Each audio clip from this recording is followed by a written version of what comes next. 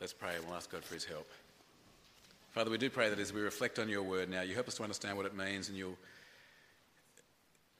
thrill us again with the magnificence of the glory of the Lord Jesus and of your grace towards us. We pray it in Jesus' name. Amen. Well, not everyone likes the doctrine of predestination. Do you know what the doctrine of predestination is? Predestination means that God has decided everything in advance. Everything that happens according to God's plan. But in particular, the idea of predestination, it relates to our salvation. So predestination is the concept that God has chosen who will go to heaven and who will go to hell. God already knows. He's already decided. And many people think that is an offensive doctrine. Some people say that it takes away our freedom. So author Joseph Delaney, for example, writes this: "If everything's already decided, then what's the point of living?" Interesting question. Other people, like theologian Jacques Ellul, they say that the idea that God would predestine some people to go to heaven and some people to go to hell is impossible if God is a God of love. If God is a God of love, they say, then he must predestine everyone to be saved. Let me quote from Jacques Ellul. "It is inconceivable that the God who gives himself to us in his Son to save us should have created some people ordained to evil and damnation. There can be only one predestination, to salvation. In and through Jesus Christ, all people are predestined to be saved." Some people say that predestination, it's contrary to the love of God. Other people say that it's unfair, that it's wrong, that it's immoral, that God has no right to be able to choose some people but not others. Listen to this quote from Mary Schaefer. "If there is predestination, then God is the devil." That pretty much says it like it is, doesn't it? Not everyone's too keen on the idea. So what about you? What about you? Are you a Christian? Why do you think you're a Christian?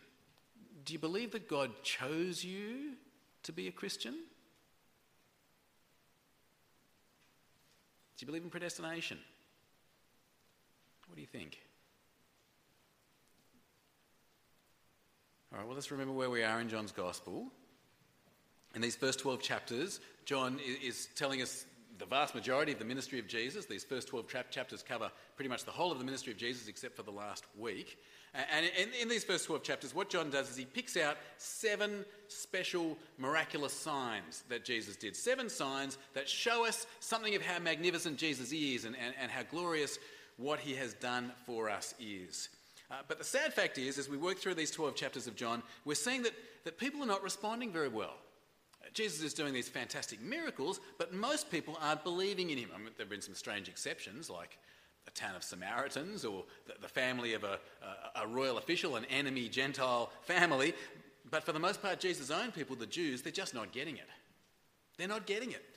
A small number of Jews are becoming his disciples, but the religious rulers, the Jewish authorities, they're not putting their faith in Jesus. Far from it, they hate Jesus. They're even plotting to kill Jesus.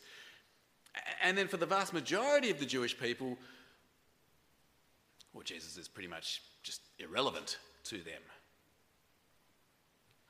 Now here in chapter 6, we've seen 2 of the 7 signs of Jesus, 2 amazing signs, 2 impossible signs. Jesus has fed God's people in the wilderness with bread, 5,000 people from 5 loaves.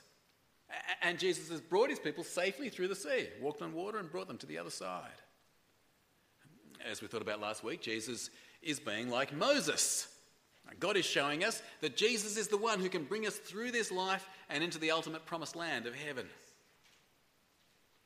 Well, here in John chapter 6, a crowd have followed Jesus. Jesus has told them, don't worry about your tummies so much, worry more about eternal life. And then they've said, well, what does God want from us? And Jesus has given his answer, and it's there in chapter 6 and verse 29.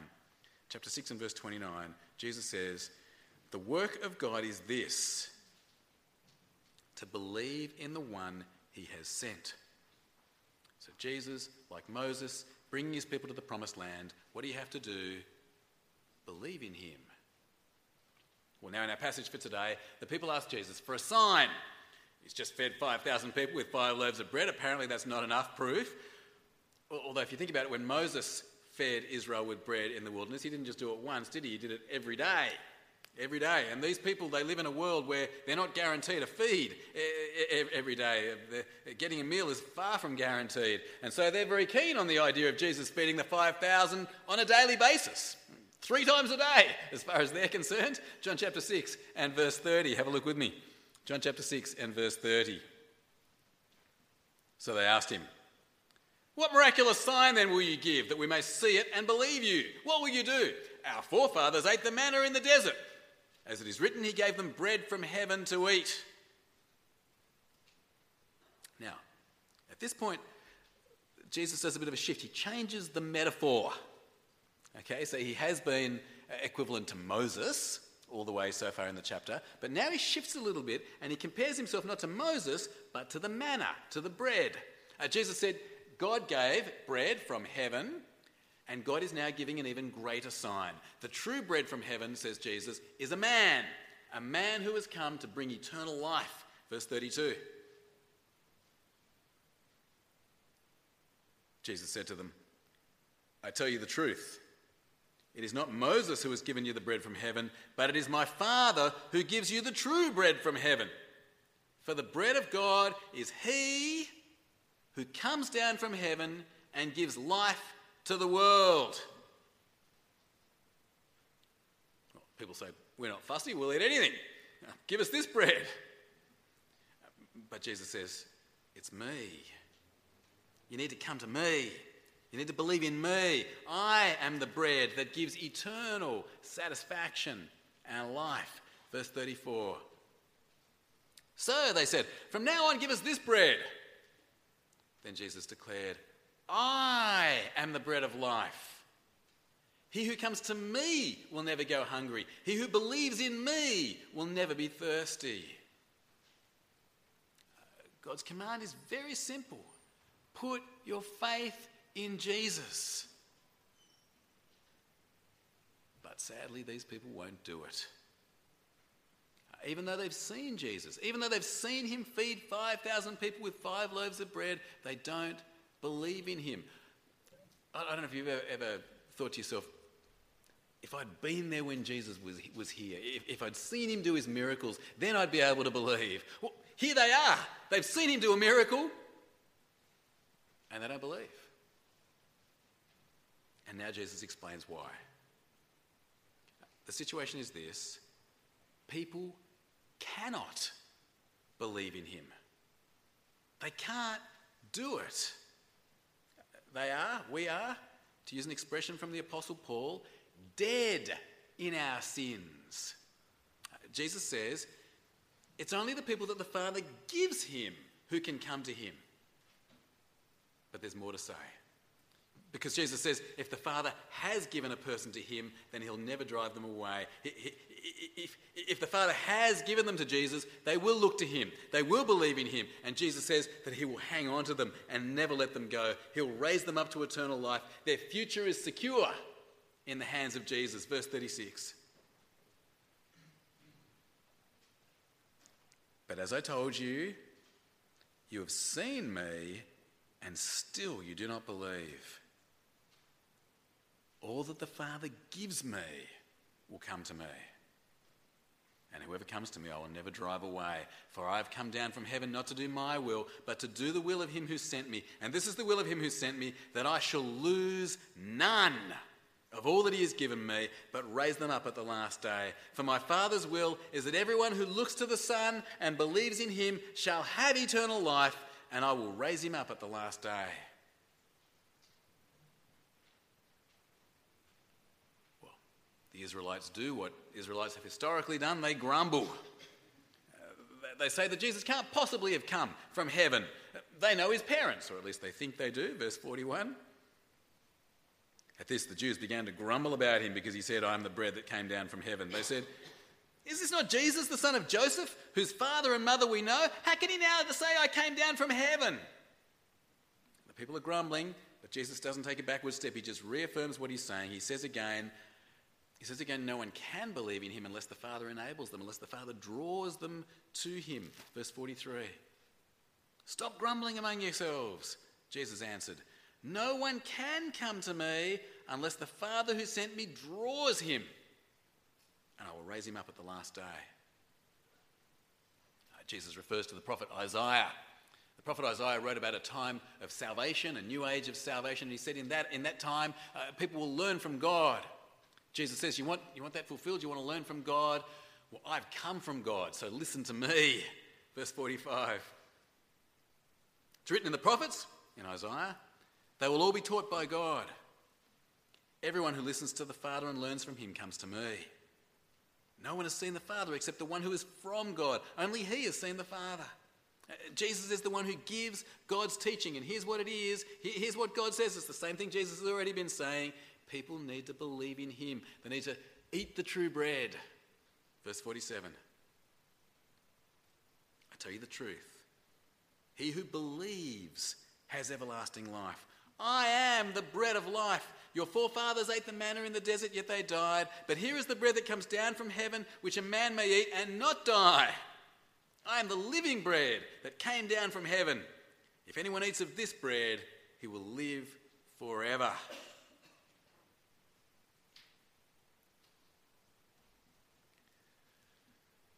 I used to have a good mate who lived on Marion Street in Leichhardt, just next door to a bakery. And I used to love going and staying at his place because you'd wake up in the morning and the smell of the bread that they were cooking would waft in. Often we'd walk just a couple of doors down to the bakery early in the morning and get it while it was still hot and fresh out of the ovens. How magnificent. Fresh bread straight out of the oven. It smells magnificent. It tastes magnificent. It feels, everything about it is beautiful, and it's so essential, isn't it? I mean, it's a staple food here in Australia, at least. It's a very vivid image, isn't it? Jesus is saying, I'm the true bread. You want to be sustained through this life into eternal life? You've got to eat him. Believe in him. But now, though, in verse 51, Jesus changes the metaphor slightly again.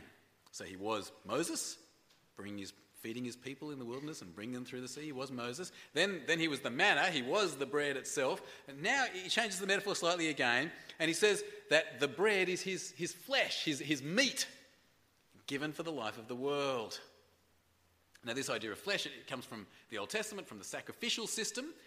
In the Old Testament, if you sinned against God, you would go to the temple and you'd offer an animal sacrifice. You'd kill an animal as a sacrifice to God, and then you would eat part of the animal. Jesus is using the metaphor to explain what it means to believe in him. It means you need to trust in his sacrifice, participate in his sacrifice on the cross. The end of verse 51.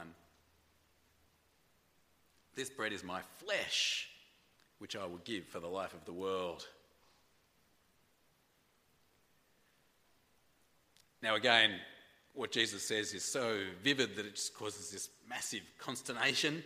People are thinking very literally about what he said. They're kind of thinking cannibalism or something. But Jesus doesn't stop. It just doesn't hold back at all. In fact, he goes even harder. He says, do you know what? If you don't eat my flesh and drink my blood, you cannot have eternal life. Verse 52. Then the Jews began to argue sharply among themselves. How can this man give us his flesh to eat? Jesus said to them, I tell you the truth.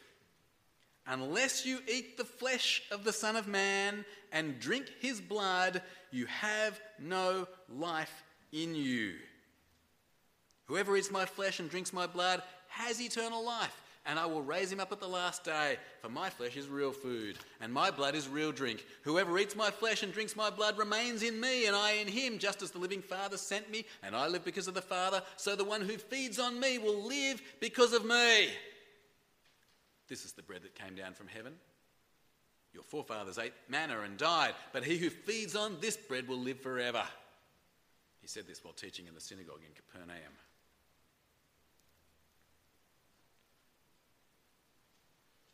Well, Jesus doesn't hold back, and his teaching is pretty vivid, pretty stark, and quite offensive. to many of the people that were there, offensive even to many of the people who had been following him. Some of his disciples, they say to him, Jesus, this is pretty yuck. It's pretty tough stuff. We're not that excited about it. Verse 60.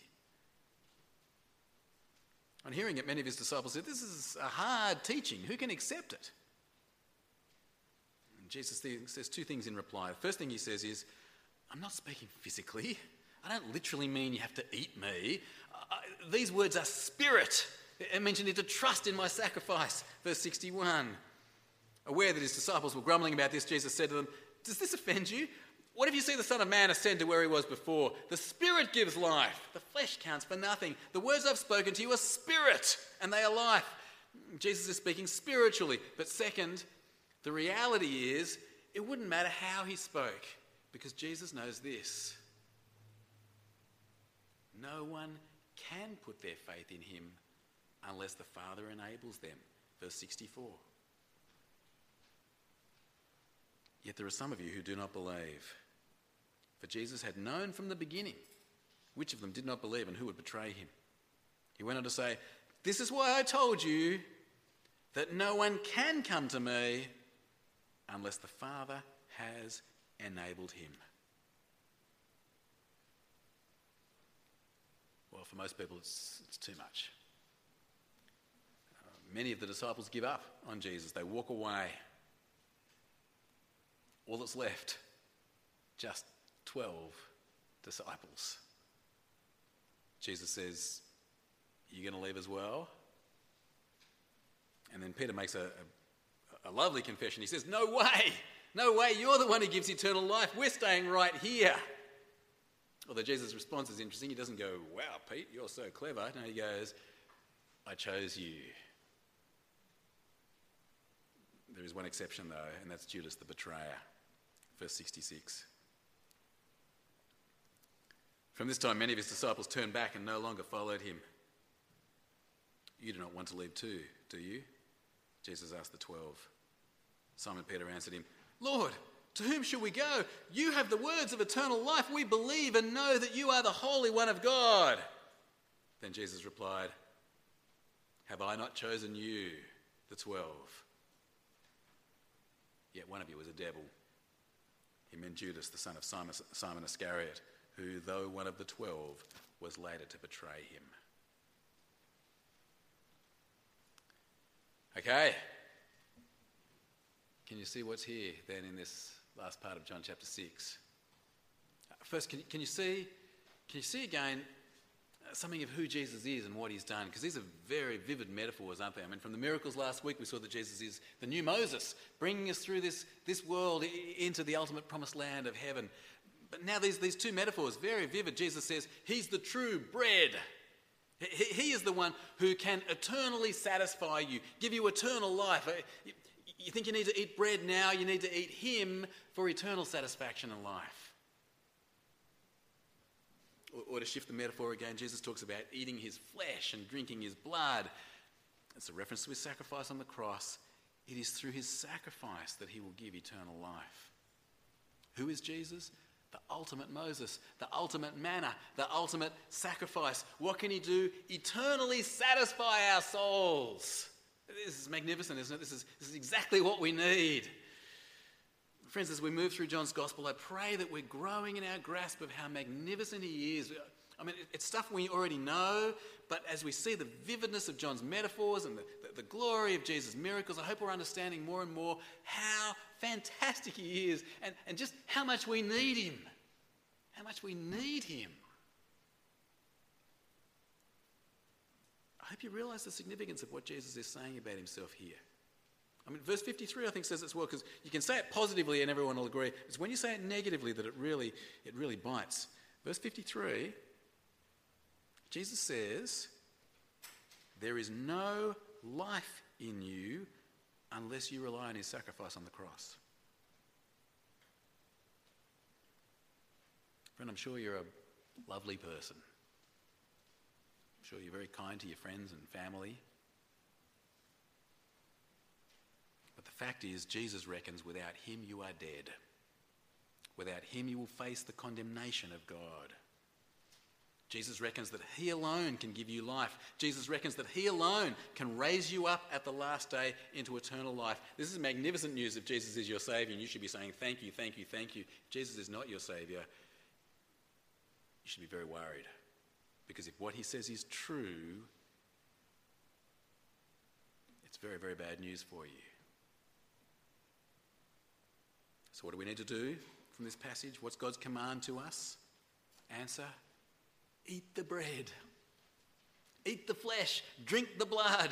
Or to move away from metaphors, put your trust in the Lord Jesus Christ. Rely on him to sustain you through this life and into eternal life. Friends, I hope you've done that. I pray that you have done it, because everything is at stake here. The whole of your forever stands or falls on your response to Jesus.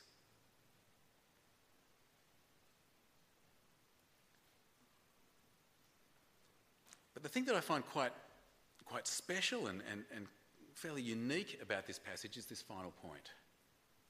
And that's the question of how it is that anyone can put their faith in Jesus. I mean, in one sense, you get to the end of John chapter 6, and Jesus' ministry looks like a total flop, doesn't it? A complete failure. The religious authorities hate him. The crowds only like him if they can get a feed. Even his disciples are deserting him left, right and centre. We're down to 12 disciples. Even one of them is going to betray him. It looks like a disaster. We're what is it, 4 or 5 miracles? 5 miracles into the 7 miracles. And what have we got to show for it? 11 measly people.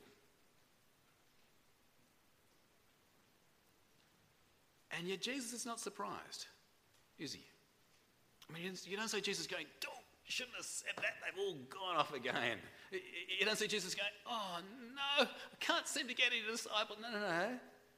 He's not surprised. Why not?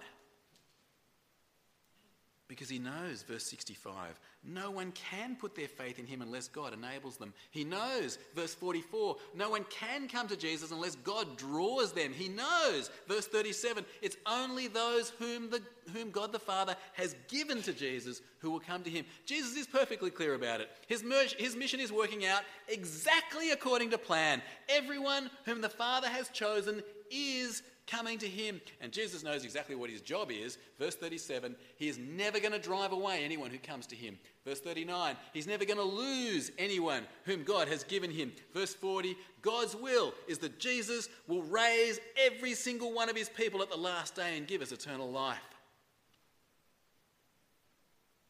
Do you reckon you can lose your salvation?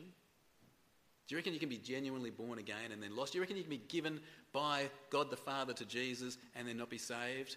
Answer, only if Jesus disobeys the will of his Father. He's not going to do that. This is an amazing truth, isn't it? God has taken people like you and me, people dead in sin, people helpless even to come to Jesus. God has given us life and faith, and he will hold on to us now until the very end. The only reason we've been able to choose God is because he chose us. The only reason we've been able to put our faith in Jesus is because God enabled us. The only reason we're going to make it to heaven is because Jesus will hold on to us to the very end. Yes, friends, it's the doctrine of predestination. It's the doctrine of predestination. Now, we don't want to misuse this doctrine, this precious doctrine. There's no point trying to make an excuse out of it. You know, God hasn't given me faith, and so I'm not going to trust in Jesus. This doesn't cut it as an excuse. God commands you. God commands you to turn from sin and trust in Jesus. You have no excuse not to do so. You have heard his command. Make your choice. We don't want to presume on this doctrine either. Like, it would be really wrong for us to say, well, God has chosen me, so now I can do whatever I want. I can't possibly be lost. Jesus is going to hold on to me. That is dangerous, dangerous thinking. No. We ought to respond to God's love by coming to Jesus, by living for Jesus. And there's no point trying to whinge about this doctrine either, as if, like, how dare God only enable some people to trust in Jesus? How dare God make a choice about who goes to heaven or who goes to hell? It's not fair. I mean, that way of thinking, it assumes that God takes this kind of row of good people who deserve to go to heaven and say, I'll have you and you, but not you. I'll shut the gate to you. That's not the way it is at all. It's the wrong starting point. Reality is God looks upon us as people who have sinned against him, who have spat in his face and who deserve his condemnation, and out of his sheer mercy and grace, he decides to save some. There's no injustice except the injustice of grace, that God would not give us what our sins deserve. We mustn't misuse this doctrine. No, what we need to do is this. We need to let this doctrine fill us with thanks, and we need to let this doctrine fill us with comfort. With thanks and with comfort. Firstly, with thanks. Friend, are you a Christian? Have you come to Jesus? Have you believed in Jesus? Well, who have you got to thank for that? Do you reckon you go, good on me. I put my trust in Jesus. Good on me. How clever I am to be a Christian. No, not if you read this stuff. If you're trusting in Jesus, thank God. He is the one who enabled you to do it. He is the one who drew you to Jesus. We don't deserve to be saved as if we've done some good thing by having faith. We have no reason to congratulate ourselves. We have no reason to think we are any better than anyone else. Even our very faith is a gift of God. Our salvation is by grace alone. To God alone be the glory. This doctrine should fill us with thanks to God. It should fill us with thanks, and this doctrine should also fill us with comfort. Because it's not up to us. It's not up to us. When my kids were very little, I used to hold their hand to cross the road. Now, if they were scared enough, they would cling for grim death to my hand. But it wasn't their clinging to my hand that got them safely across the road, was it? No. It was my holding on to them. Friends, Jesus is holding on to us. Are you struggling with your faith? Do you keep failing Jesus day by day? Are you filled with doubts? Are you filled with fears? Do you feel weak and helpless? Does the idea of staying with Jesus all your life feel kind of overwhelming? Jesus has you in his hands, and he will not let go.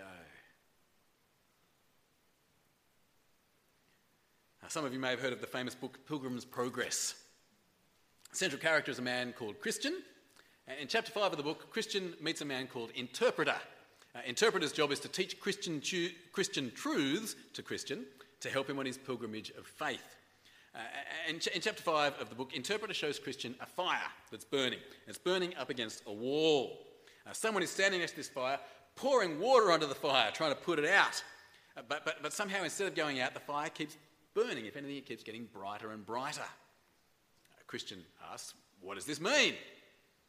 Interpreter says that the fire is our faith in Christ. The devil keeps on trying to put out the fire of our faith. Well, then says Christian, how does the fire keep on burning? And then what Interpreter does, he takes Christian around to the other side of the wall. There he sees a man with a jar of oil in his hand, and he's pouring it into the fire. What does this mean? Says Christian. Let me quote the answer. Interpreter says, this is Christ, who continually, with the oil of his grace, maintains the work already begun in the heart, by the means of which, notwithstanding what the devil can do, the souls of his people prove gracious still. Lovely old-fashioned language, isn't it? The souls of his people prove gracious still. Jesus is pouring in the oil. He won't let the fire go out. But notice, he's behind the wall. He's out of sight. Interpreter says this, in that you saw that the man stood behind the wall to maintain the fire, this is to teach you that it is hard for the tempter to see how this work of grace is maintained in the soul. Do you see what he's saying? You may not be able to see what Jesus is doing. It's behind the wall, but know that it is happening.